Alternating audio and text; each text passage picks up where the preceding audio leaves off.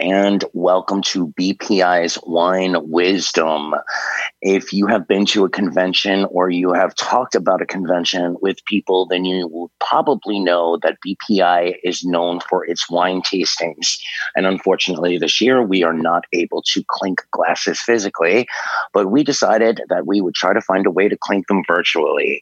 Our leading wine guru, expert, awesome guy all around, and president of BPI, Gabriel Lopez Cafati, will lead us through wine wisdom. Hey, Gabriel. Hey, Anthony. Thank you for that intro.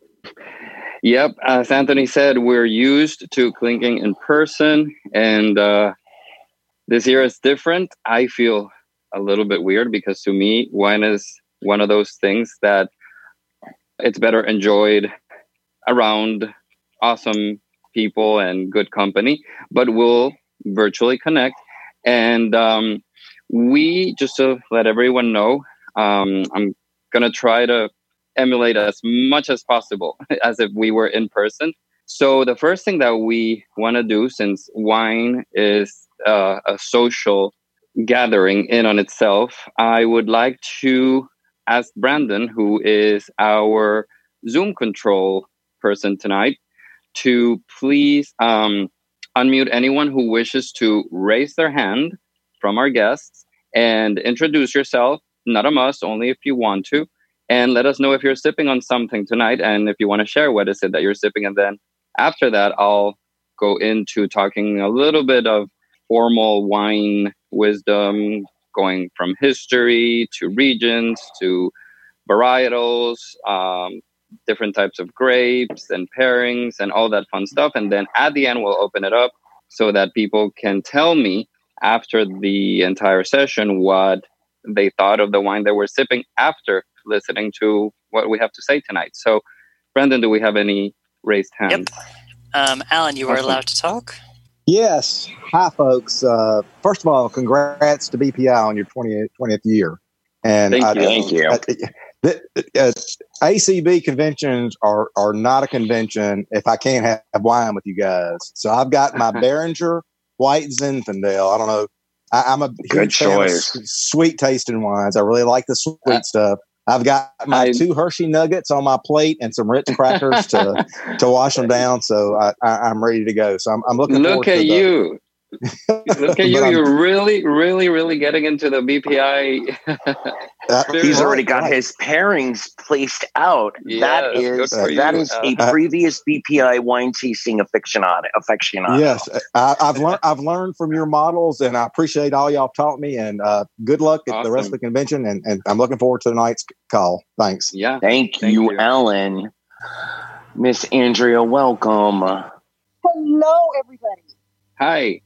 Hello, Gabriel. And my roommate, Pat, and I are here. We are not drinking wine only because it's a little bit early on the West Coast for us, even though it's 5 o'clock somewhere. But yes. I've been to several wine tasting events with you guys. And I'm a white wine girl. I haven't had the pleasure of meeting Anthony, but happy to be here. And we will just listen and soak up everything. And we will definitely meet in Phoenix.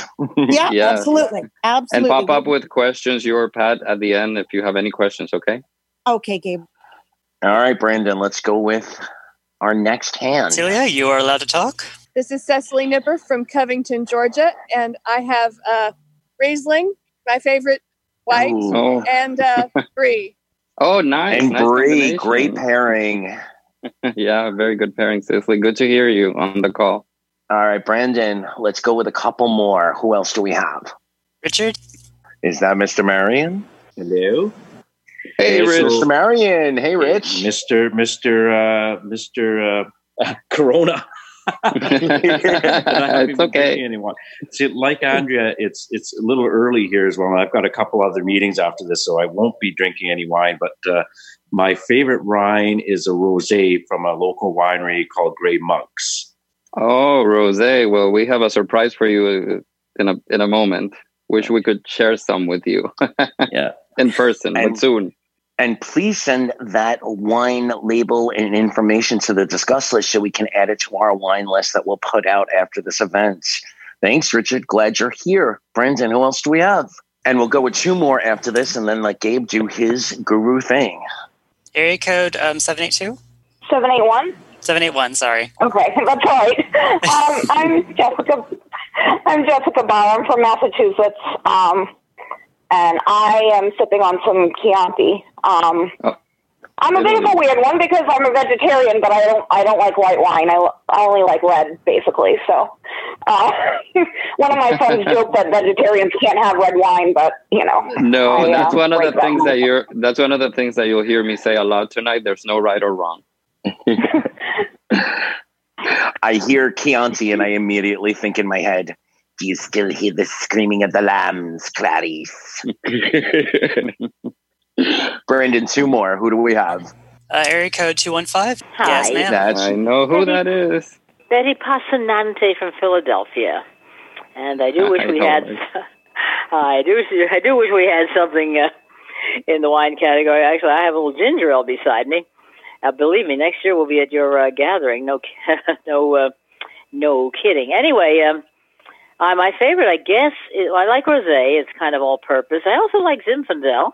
Mm-hmm. And I love one that's a little on the sweet side for some Liefra milk, like the Blue Nun, and that kind of thing. I like those. They're a little on the sweet side, I know, and people, seem to prefer the drier ones, at least at gatherings like this. But I enjoy that, and I enjoy it. By the way, I loved your Voices Around the World presentation. It was really fantastic. They were Thank you so great much.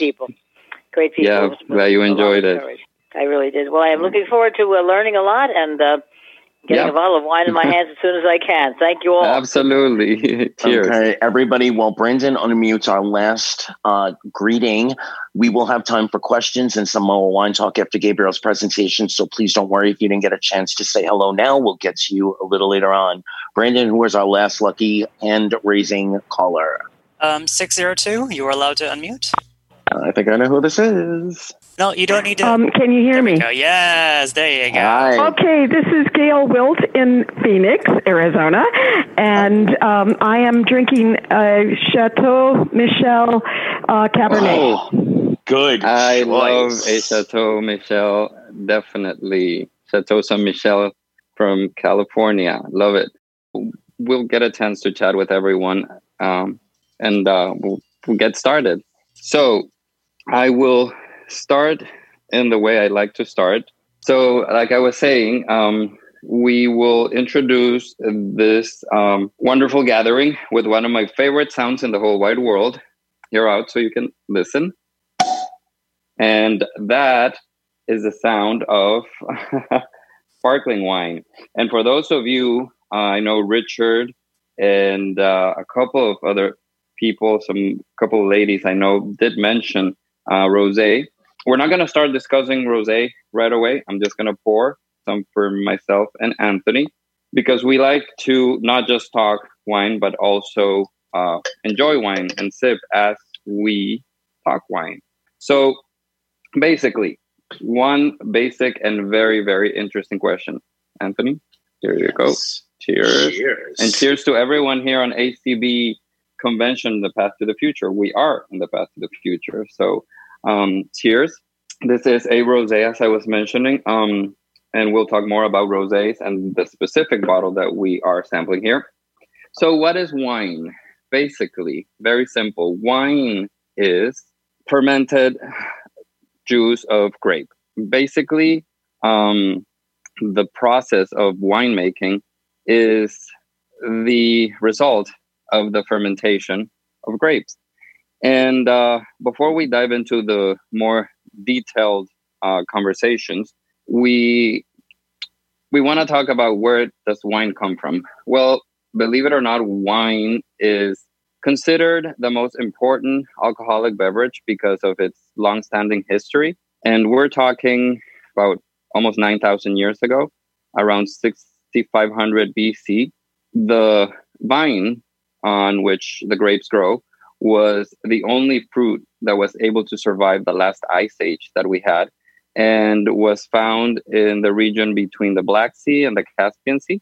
And from there, through birds eating the delicious fruit, and through other civilizations that started discovering the flavor of this wonderful fruit, started spreading it all over the northern part of Africa, Central Europe, Asia, and so on.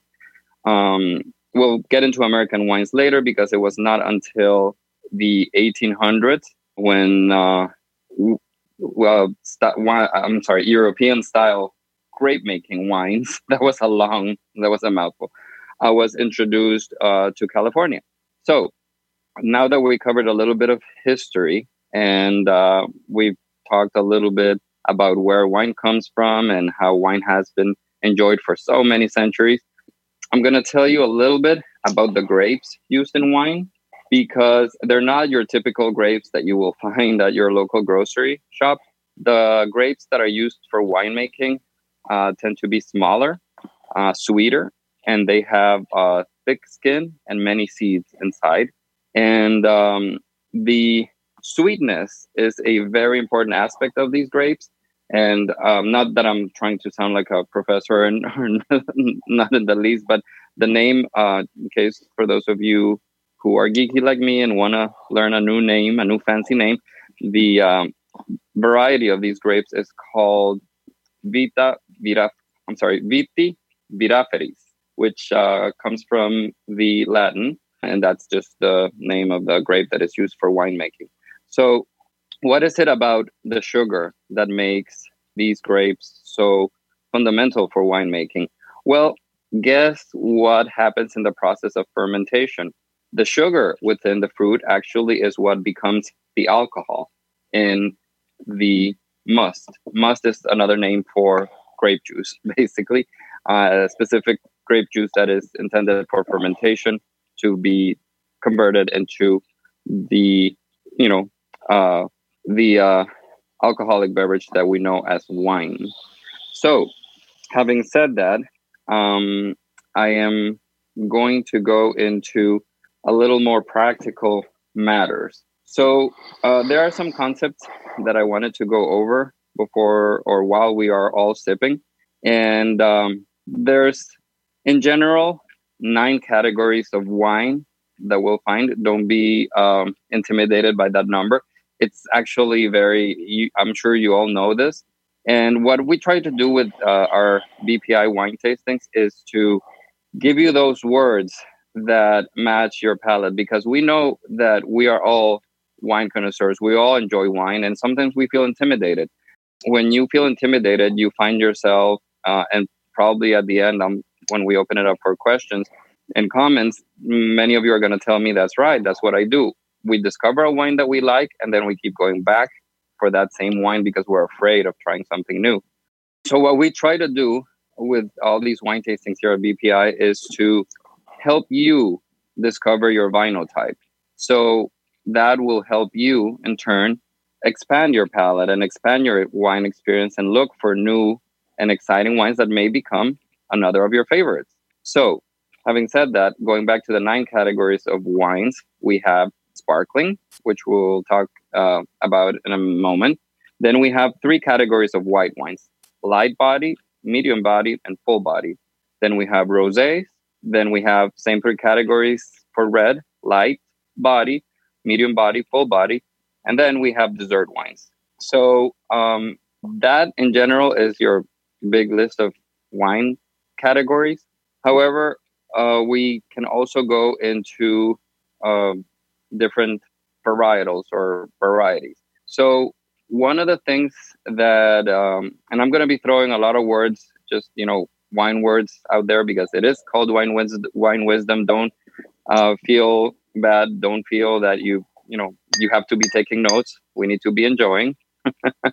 I think that's Anthony asking for a refill. Am I right? You're close, yeah. Okay, cool. In a moment.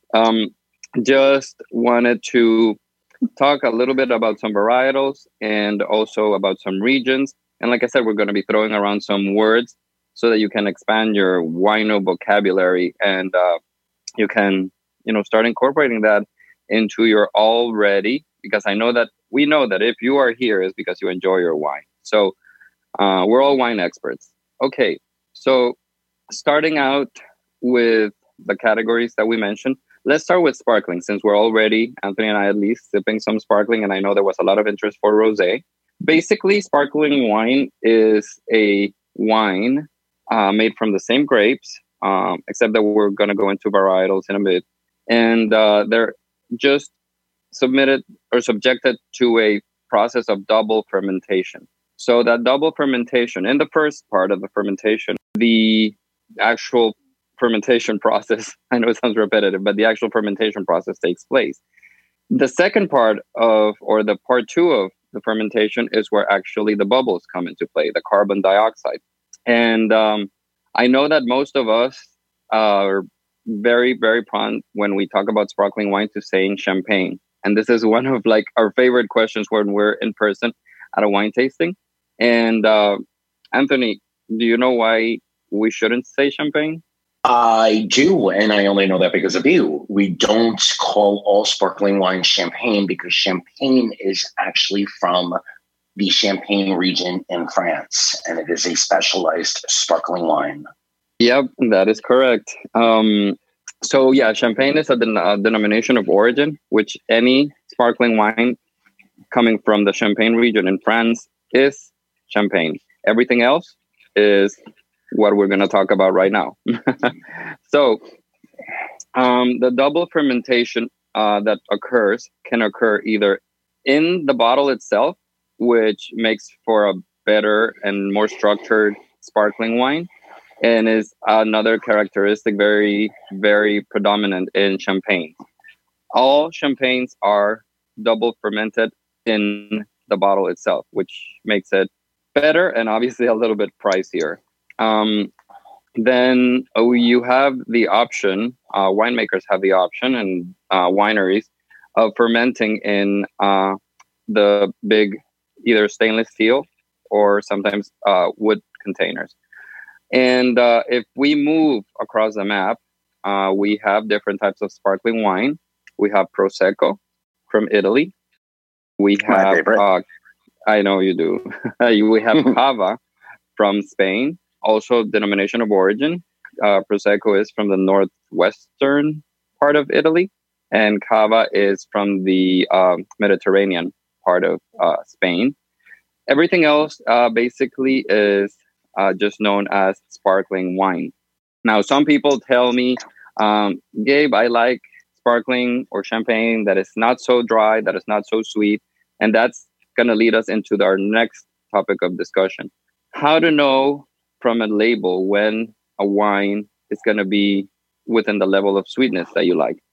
Okay, so basically, for the second process of fermentation, sparkling wine, some wineries decide to add sugar because, as we mentioned earlier, sugar is what transforms into alcohol. And if you do it on a double fermentation process, then it becomes not only into more alcohol, but it becomes into what we know as bubbles. So some sparkling wines do not have added sugar, and these are the ones that you will see or read a label that says Brut. Some cases Brut Nature or Brut Sauvage. And basically Brut is just like, just plain, no sugar added. So that's going to be your very dry champagne or very dry sparkling wine. Then you will have your Extra Brut, which I know may sound confusing, but has a little bit more sugar or a little bit sugar added. So it's like your mid-road. And then you have your Sec and Demi-Sec, which in that order Demi-Sec has some more sugar added. And then your Sec, which is practically, to me, I'm sorry, like eating a candy or drinking a very sweet dessert wine. Yes, thank you. Beauty about sparkling wine, it goes well with almost any food. It's great for fried foods. So if you like your tempura, if you like your fried chicken, it goes well with calamari. Yes, fried calamari. Yes, definitely. And it also goes great with chocolate and other desserts. So you can't go wrong with sparkling. It's a very versatile drink. It goes from brunch to lunch to dinner to afternoon. It's refreshing, so you can have it in the summer. It's nice and toasty when you're in winter time and you're celebrating, because it is a very celebratory drink. Now, we talked a little bit about rosé, which is what Anthony and I are having, and many people here enjoy. Many people will be surprised to know that the color of wine is actually given by the skin of the grape. So when we are talking about white wines, any of the categories of white wines, we know that the skin is not part of the process. Actually, white wines are made through the process of actually extracting the juice from the grape and fermenting that juice once it has been extracted from the fruit, versus red wines that actually ferment within the fruit, and then the juice or the must is extracted from the fruits once it is fermented, and that the skin is what gives the red color. In sparkling rosé, what happens is that there is a combination, there is a blend, which we will also talk about blends. And Anthony and Brandon, I will need you to keep me on keep me in sync with time, because when I start talking wine, I just lose control, and I just think that I have 2 or 4 hours, like when we're at a convention, and I can keep going on and on. So okay, I'll make sure you're good. Thank you. So basically, that's what rosés. That's the process of a rosé. You combine of wine that has been left with the skin, and that's what's going to give it a little bit of a taint of a color, and that will all depend on the winemaker and their choice of how pink they want it. It can go from a very light salmon color to a very intense, very, very dark pink. Once we're talking about different types of wines, I really don't want to touch the 9 categories, because I don't want to confuse anyone, and I don't want to. This is all about making you feel relaxed about wines. So when we have the difference between white and reds, many people say, I am more of a white person, I am more of a red person. That is totally fine. You don't have to have a specific type of wine. Like I said, we're here to help you discover your winotype. So I'm going to make a pause right here to talk a little bit about what our wine tasting would have been in Schaumburg, and who was collaborating, but will be collaborating with us in future conventions, is a brand by the name Cooper's Hawk. And I say brand, not winery, because they are not only a winery, but also a restaurant. They are a good source for those of us who are always eager to learn more about wine. They have a phenomenal wine club, and they have amazing food. They have wine tastings, and they have a lot of wine education going on all around the year. So, may I jump in for a moment, Gabriel? They also partner up with a lot of other wineries, a lot of other distributors. And when you do their monthly wine tastings, there's usually something on the menu that they've either partnered up with or that they're featuring because it's a great wine. So not only do they hawk their own brand, but they just really care about the education, the wine education, if that's something you're interested in. Absolutely. Actually, I know someone's drinking Chateau Saint Michelle. They had a wonderful collaboration with Chateau Saint Michelle about 6 months ago, which became one of my favorites. Yeah. So now that we have talked a little bit about, giving you a tip, and talked about an awesome winery who is collaborating with us and will be collaborating with us in Phoenix, we are going to pause for a moment. So this, you may want to take notes. Okay, there is a very simple, I like to kind of create my own process for wine tasting or wine sampling, and I'm going to share it with you. My favorite is the 4-step process. Of course, we are the American Council of the Blind, and we are BPI. And we are on ACB Radio.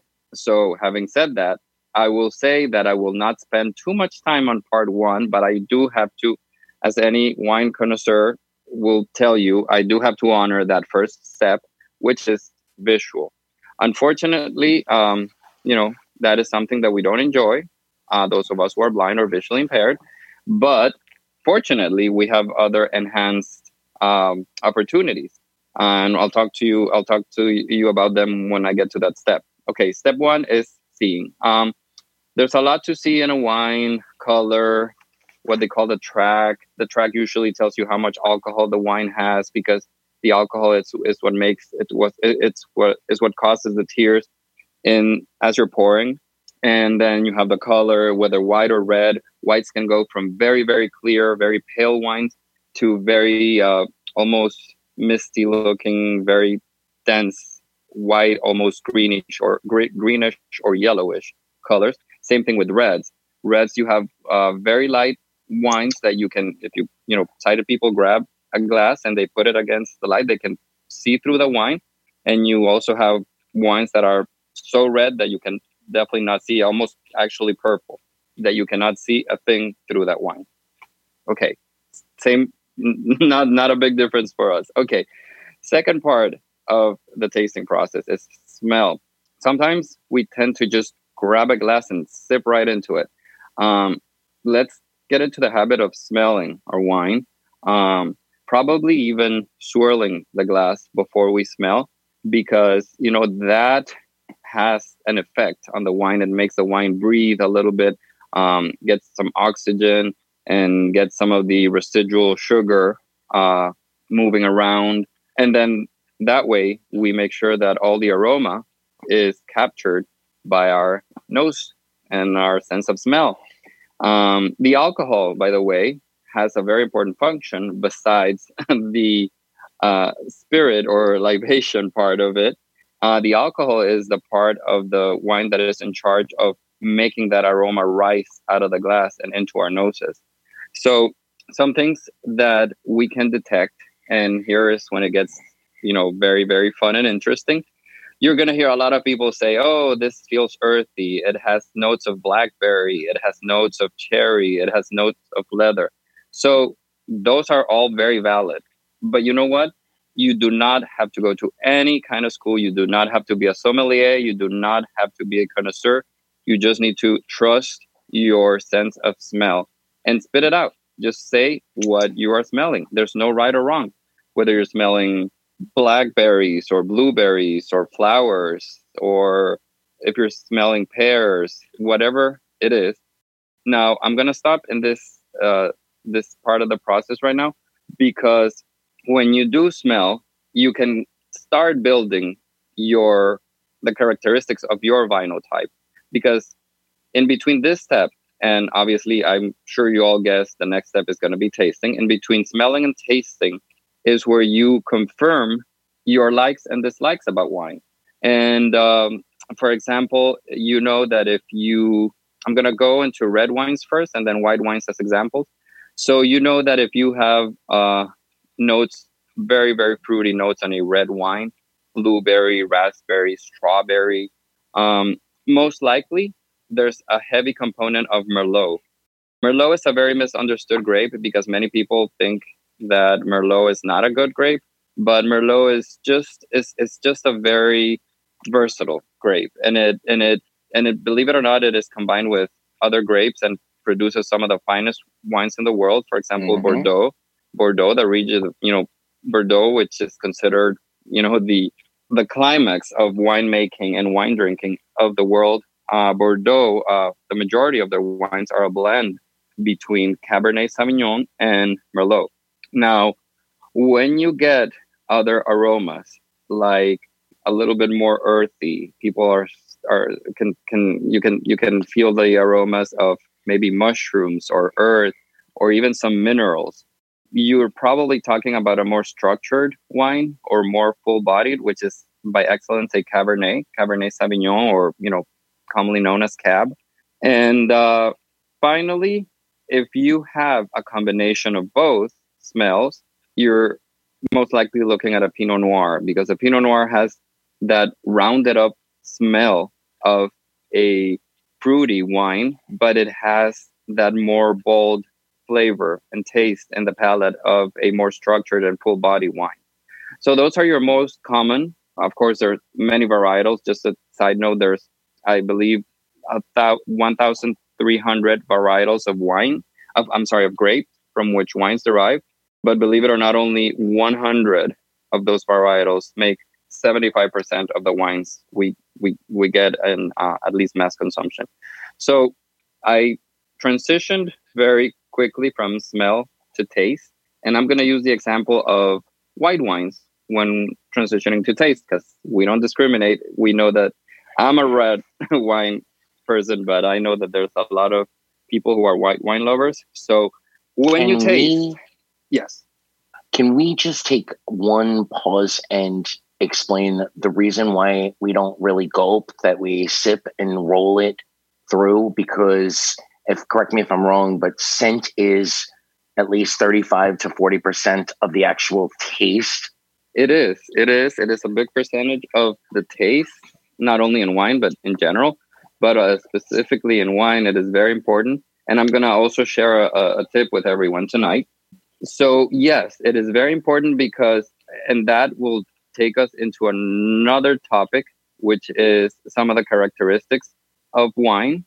And okay, so thank you, Anthony, for the question. You're helping me structure this in a better way. You see, guys, I miss all of you, and I miss hearing the clinking and the chatting and the conversations and the sipping, because that helps me kind of focus and not go all over the place when we're talking about wine. So yeah, before we go from smell to taste, and like I said, I'm going to use white wines when we go into taste as an example, like I used reds when we talked about smell. Anthony brings a very valid point that we do need to make sure that the wine has some sort of very smooth and not slow, but just make sure that the wine has a trajectory that goes throughout every part of your mouth. And why is this? This is because there are aspects of wine that are detected by different parts of the tongue. And those aspects, I'm going to go over probably 4 of the most popular ones, which are basically aroma, which we already talked about aroma. We have acidity. And acidity basically is that sensation that makes you salivate. You know, when you feel that a wine really makes your gland segregate a lot of saliva, that means that it's a wine high in acidity. You have tannins, which tannins is an astringent. It's also an antioxidant agent found only in red wines, and that is because the tannins are found in the skin of the grape. So, as we mentioned earlier, the skin is not part of the white wine making process. However, it is part of the red wine making process. If you want to get an idea of what a tannin is, basically a tannin is the sensation that you get when, for example, you leave a bag of black tea for too long in the cup, and then you taste it, and it's like it coats your entire palate, your tongue. It coats the inner part of your mouth, and it feels like it's little particles grabbing on to the lining of your mouth. So that's what tannins are, and that's why full body red wines that are very high in tannins are usually very, very popular with steak and other strong foods, because they coat the palate and they cleanse it and prepare it for the flavor of meat, for example, in this case. And then the sweetness of the wine is another of the aspects that we're considering. The sweetness is just how much sweetness is left in the actual wine after the fermenting process from the grapes. Remember that we mentioned that the fermentation occurs due to the conversion of sugar into alcohol. And that's going to be determined not only by the type of grape that we use, but also by the age of the wine, how long we let it to ferment, because the longer it ferments, the more the sweetness is going to convert into alcohol, and then the wine is going to be drier the older the wine is. And finally, when we're talking about the aspects that go into tasting wine, is alcohol. The alcohol level of a wine is usually between 10 and 15%. And like I mentioned earlier, the purpose of alcohol is not only to take the place of sugar, but also to help with the aroma and the oxygenation of the wine. So those are things that we consider when tasting the wine. And each one of those aspects, acidity, sweetness, tannins, are detected by different parts of our tongue and different parts of our mouth. So that's why it's important to let the wine follow that process from the tip of our tongue to the very back of our throat until we swallow. And when we swallow, actually, that's where we discover the level of alcohol of a wine, because that's when we feel, in the back of our throat. That's when we feel if it burns, it's a high level of alcohol in the wine. If it doesn't, then probably it's on the lower range. So I know that was a long answer to Anthony's question, but good point. Thank you for bringing me to this very important part of the conversation.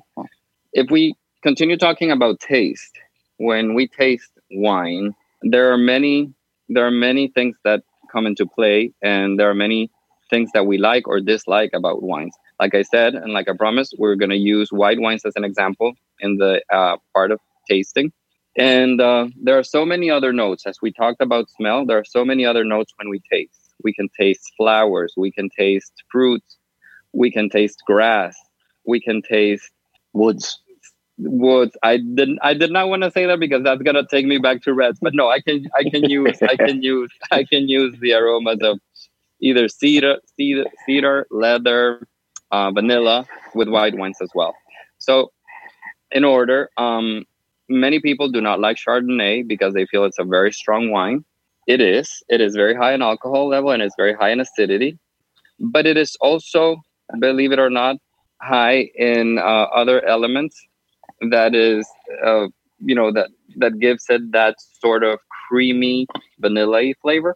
And that is, now that I mentioned vanilla, that is what we were talking a couple of seconds ago. Whenever you feel whether a red or a white wine has those notes of cedar, tobacco, vanilla, nutmeg, any spice or any leathery woody, that means that the wine was fermented in wood barrels. Most popular use is oak.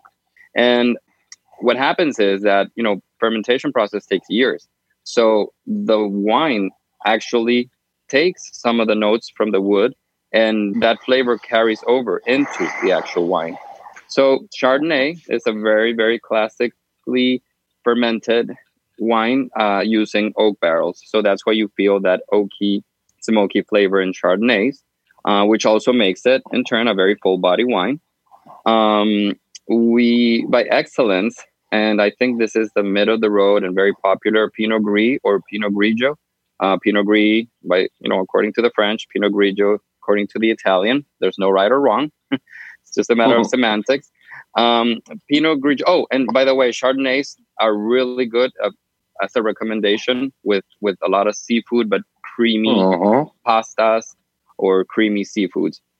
Pinot Grigio is the grape.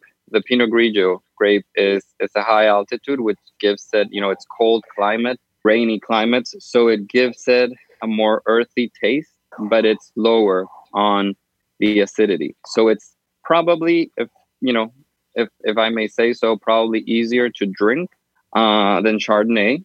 And then we have Sauvignon Blanc. And now that I'm talking about Sauvignon Blanc, I am going to talk a little bit about some regions before we we wrap up the actual tasting part, because I would like to recommend, if you haven't tried and if you're a fan of white wines, Sauvignon Blanc is so far my favorite. Sauvignon Blancs come from New Zealand. New Zealand is producing amazing, especially the island of Marlborough, Oyster Bay, for example. They're producing excellent Sauvignon Blanc. And Sauvignon Blancs are really good to pair with any white meats, whether grilled chicken, fish, seafood. And I also want to comment something. The theory that we must pair specific types of wines with specific types of food is outdated. You pair your wine, you experiment, you go around, and that's what we do at our wine tastings. For those of you who have been in person at our conventions and at our wine tastings, we invite you always to experiment and figure out. And if it works for you, that's what counts, and that's what matters. So having gone, I'm just going to recap because I know I made very long stretches out of each step. Step 1, seeing. We're not paying much attention to that. Sorry, sighted world.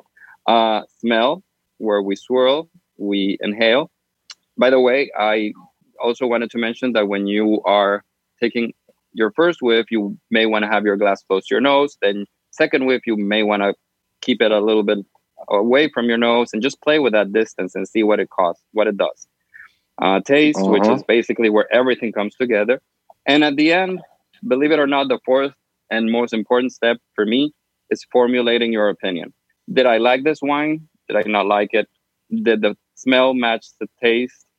Is it high in acidity? Is it high in tannins? If you find that that no particular aspect of the wine sticks out too much, like it's too acid, or it's too full of tannins, or it's too sweet, then that's when people use that famous word that sounds something like you need to go to school for 4 years to be able to say, but you don't. As long as you feel that all of those elements are balanced, that's when you call that it is a well-balanced wine. And most people tend to go with well-balanced wines where none of the elements stick out. And that's, like I mentioned, the fourth step of the process where you formulate your opinion. And once you start developing that ability to formulate your own opinion, then you can even take it a step further. And then you can start talking about pricing. Was this wine worth the price that I paid for it? Is this wine really affordable for the quality I feel in it?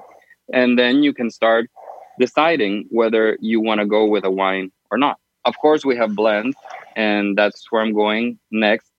This might be a good time to ask a question that a lot of people ask. What is the difference between a bottle of wine that's been aged for 20, 30, 40 years and a bottle of wine that you can pick up at the local liquor store? Okay, that's a very good question.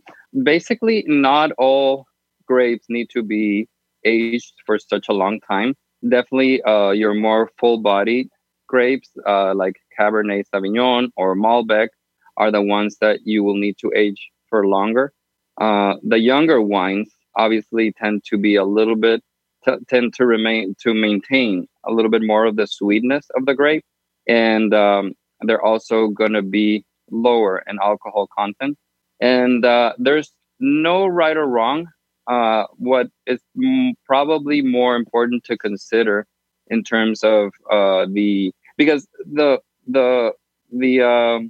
aspect of aging in a wine is pretty much up to the winemaker choice. It's, winemaking is a process in which they have to kind of create a choreography of what they want from the final product, starting from the vineyard, going through the picking process, through the fermentation and bottling and aging. So that depends on the winemaker, what the winemaker wants from the final product. But most important, I think, is to consider something that many people have read or heard. It's called the vintage. The vintage is basically the year or the season in which the grapes were harvested. And, the countries that produce wine, that produce grapes for winemaking, the northern hemisphere, that harvesting process occurs between the months of August and September, I believe, August and October. Yes. And in the southern hemisphere, it occurs between the months of February and April. And the vintage is basically the year, the season in which it was harvested. And that has a big impact on the final product, on the wine, because, if you really get into the whole experience of finding out, what were the weather conditions, if there were any specific conditions that impacted that year's harvest in the specific part of the world, if, how many grapes or how many lots of grape actually made it through the process of collection, and how many were used, how many bottles did that season yield. So those are, the vintage is something that's really more important than the aging. The aging will depend, like I said, on the winemaker choice and also on the specific type of grape that you're working with. The more full-bodied, like Cabs and Malbecs, tend to be older wines, and then Merlots, Pinot Noirs tend to be a little bit younger. Pinot Noirs are more mid-road, actually. And I don't know if that was clarifying enough. Anthony, what do you think? I think so. Yeah. Okay. So I think another important subject that also I get a lot of questions asked is temperature. What temperature should wine be served? So ideally, red wine should be served at a temperature between 62 and 68 degrees Fahrenheit. And I know many people tend to say, well, isn't red wine supposed to be taken at room temperature?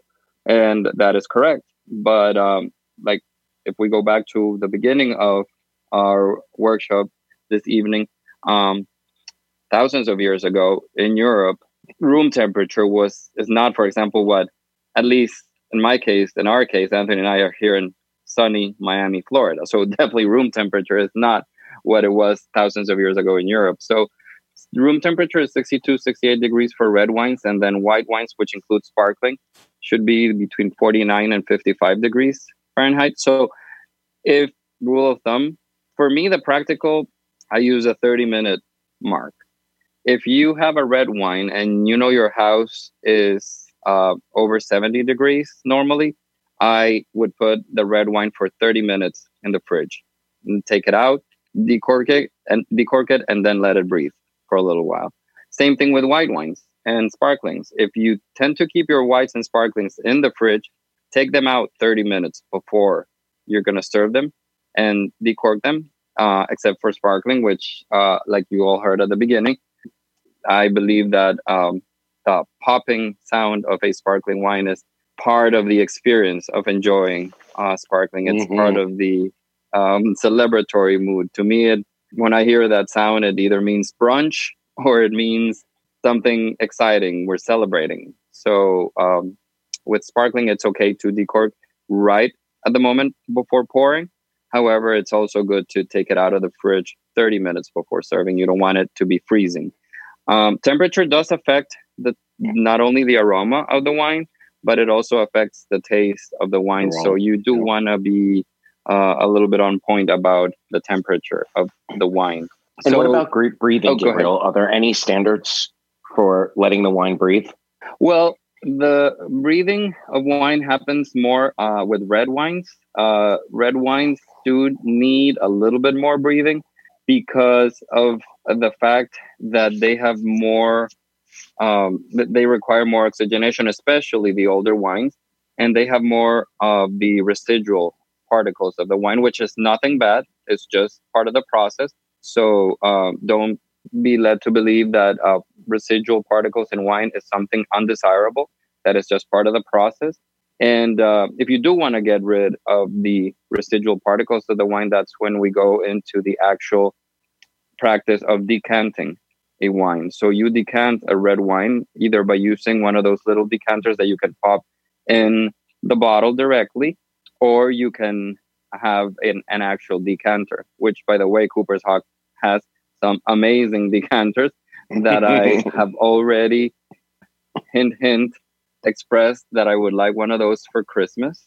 Intake it, baby. Intake it. Anthony says that the decanters from Cooper's Hawk look like a science fair experiment, which they do. They're this huge thing. And basically decanting a wine is opening it up. A decanter is going to have, if you ever touched or seen a decanter, you're going to see and feel that they have a very specific shape, because what you want is for the vessel to open up so that the wine can literally breathe. Because remember, the wines that have been corked for so many years have not had oxygen. So once they come in contact with oxygen, a lot of changes start happening, and that's when the real flavor and the real taste of the wine starts coming up.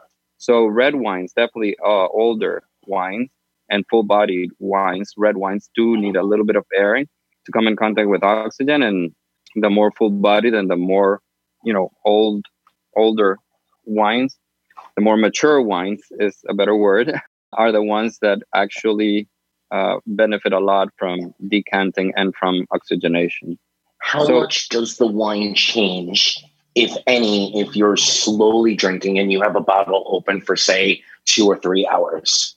And a matter of hours, it doesn't change unless you're like, if you're at the beach where it's 94 degrees. In a couple of hours, it shouldn't change if the temperatures remain stable around where you're pouring. That's not a problem with me. 3 hours, a bottle of wine, that's unheard of in my table. So as long as you keep it within the same temperature, if it's very hot outside, I would kind of keep it somewhere cool or keep it in the fridge just for a little while longer, but not it shouldn't affect the taste. Actually, like I said, in reds, the more they breathe, the more the flavor expands and the more the notes on the wine definitely start kicking in. And the notes is what we talked earlier about, the taste and the smell of berries and leather and vanilla and all those great things that we all know and that we're going to start using or continue using. The part of the wine that does actually start getting a little bit affected is if you leave a wine for days, especially if there's a lot of oxygen going in. If you leave it uncorked, even in the fridge, that's when the wine starts changing a lot. So, again, I don't have that problem because no, we don't. Unless we really don't like the wine, and in that case, we use it for cooking, which is sacrilegious. I know. Most world-renowned chefs say don't cook with something that you wouldn't drink, but financially that's not very feasible. If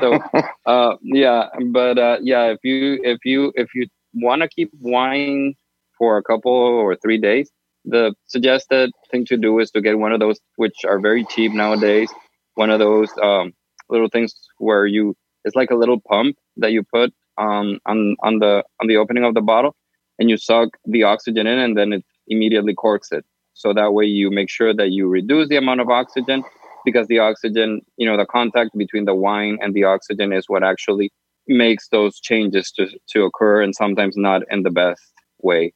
So those are some tips and tricks to share if you know that you're going to have leftover wine. Or you could call me, you could call us, and we'll happily make sure that you don't have any leftover wine. I know we didn't cover many of the pairings. I just talked a little bit about pairings because I know that typically we've been doing these wine tastings. BPI has been inviting ACB community and all convention attendees to these wine tastings for a number of years now. So I know that one of the most popular questions is pairings. So I intentionally just kind of covered them just lightly because I know that we're going to have some questions and comments, and also because I am a big proponent of debunking that myth that red wines need to be paired with red meats and white wines need to be paired with white meats. We really want to debunk that myth because one of the companies that I worked for a couple of years ago as a wine consultant, I love their motto, and honestly, I don't work for them anymore, but I stole the motto from them. It's don't pair the wine with the dinner, pair it with a diner. So, you are the diner. You decide what feels good in your palate, and you go for it. You experiment. There's no right or wrong. And same with smells. There's no right or wrong. That's why we always encourage people when we're at the wine tastings in person to whatever you smell. Some people have said rotten bananas, I don't know, wet socks, stuff like that. There's no right or wrong. You could go to a wine encyclopedia online and you'll see that there's no right or wrong answer when it comes to your impressions of wine. It's just a matter of opening up your mind, your palate. And I also, like I said earlier, I do believe that good company also can make or break a wine. Absolutely. So, yeah, I want to check on time. I still have a lot to say, but you have literally like 16 minutes left. Oh my God, no. Then let's open it up, please, for hand raising. Thank you, Brandon. You're welcome. While Brandon is pulling up the first person, our president, 971, you are allowed to mute. You're allowed to talk. I don't have a question now. I was going to at the beginning, and I didn't know how to get my hand down. Oh, I'm sorry. No worries. Here, Okay. I got you. Thank you. Deborah, you are allowed to talk. I can't believe that this was almost as much fun as in person. I've been coming for 3 or 4 years, and you are so awesome. Anyway, so and you didn't as you were having people tell in the beginning, I'll tell you what I'm drinking, which is a Dark Horse Cabernet, and it's mighty tasty. Actually, it needs a refill. So anyway, my question is though, I got all excited and forgot I was on mute when you were talking Cooper's Hawk, and I was like, yeah, because I am from Cincinnati, and one of my best friends and I bought a membership together at Cooper's Hawk 4 or 5 years ago, and went to a lot of wine tastings and dinners, and actually we spent a couple of our Thanksgivings there, on their dinner. And now I'm in Florida, so I haven't been for about 9 months, or 6 months, and I've been really worried because she's telling me it looks like they're closing. So what I want to know is, when you said partnership, do you mean ACB or BPI? And what can we do to support whatever the partnership is? Because I love Cooper's Hawk. Thank you, Deborah. We do love Cooper's Hawk. I really don't think they're closing. I mean, they have had, like every business in the restaurant industry during the last 4 months. The partnership is directly with BPI. Okay. And what they have agreed to do with us is just supply the wine for our tastings, and they know us personally. We have interacted. We go to our local here in Miami, and we got introduced to the people from the headquarters in Chicago, and we have built a very nice relationship. And I've shared my credentials and expertise with them, and they trust us enough to conduct a tasting using their wines at conventions. So yeah, that's the partnership. And fingers crossed that they will remain in business, and we'll definitely have them in Chicago. In Phoenix. In Phoenix. And may I ask another question? I'm sorry, we have 10 raised hands, so I'm sorry. Okay. Sorry, if I can step in for 1 second, if you go to their corporate page and go to special events and let them know that you enjoyed tonight's wine tasting and specifically mention BPI, that will greatly increase the partnership for next year's wine tastings. Go ahead, Brandon. Who's next? 916, you are allowed to talk. I was just going to ask about tannins. Do you have a quick way to tell, or some types of wines that have lower tannins? Or if is there something to look for on the label? Just because I have to be careful with those. So. Oh yes, I know that there some people have definitely health considerations, migraines, and things like that. That don't go well with tannins. So basically, try to look for younger wines and blends. That's the beauty of blends. Winemakers have discovered that blends are the best way to grab the best of all worlds, basically. So they get the fruitiness from the Merlot, a little bit of the tannins from the Cabernet, a little bit of the spiciness from a Zinfandel, and then they mix all of that, and then you get a very, very well balanced wine at a very affordable price. And like I said, either stay away from the very, very structured wines like Malbecs and Cabs, and go more towards the Pinot Noirs, the Merlots, or the blends. Okay, blends. Yeah, Brandon. Martha, you're allowed to talk. All right, let's go to the next one, Brandon. Maybe Martha will come back later. I got it. 781, you are allowed to talk. Can you hear me? Yes. Hello? Sorry. Yes. I just couldn't find this button. Thank you very much. It was a great presentation. I want to ask you that this word spumante, do you use that on wines as well? And what is spumante?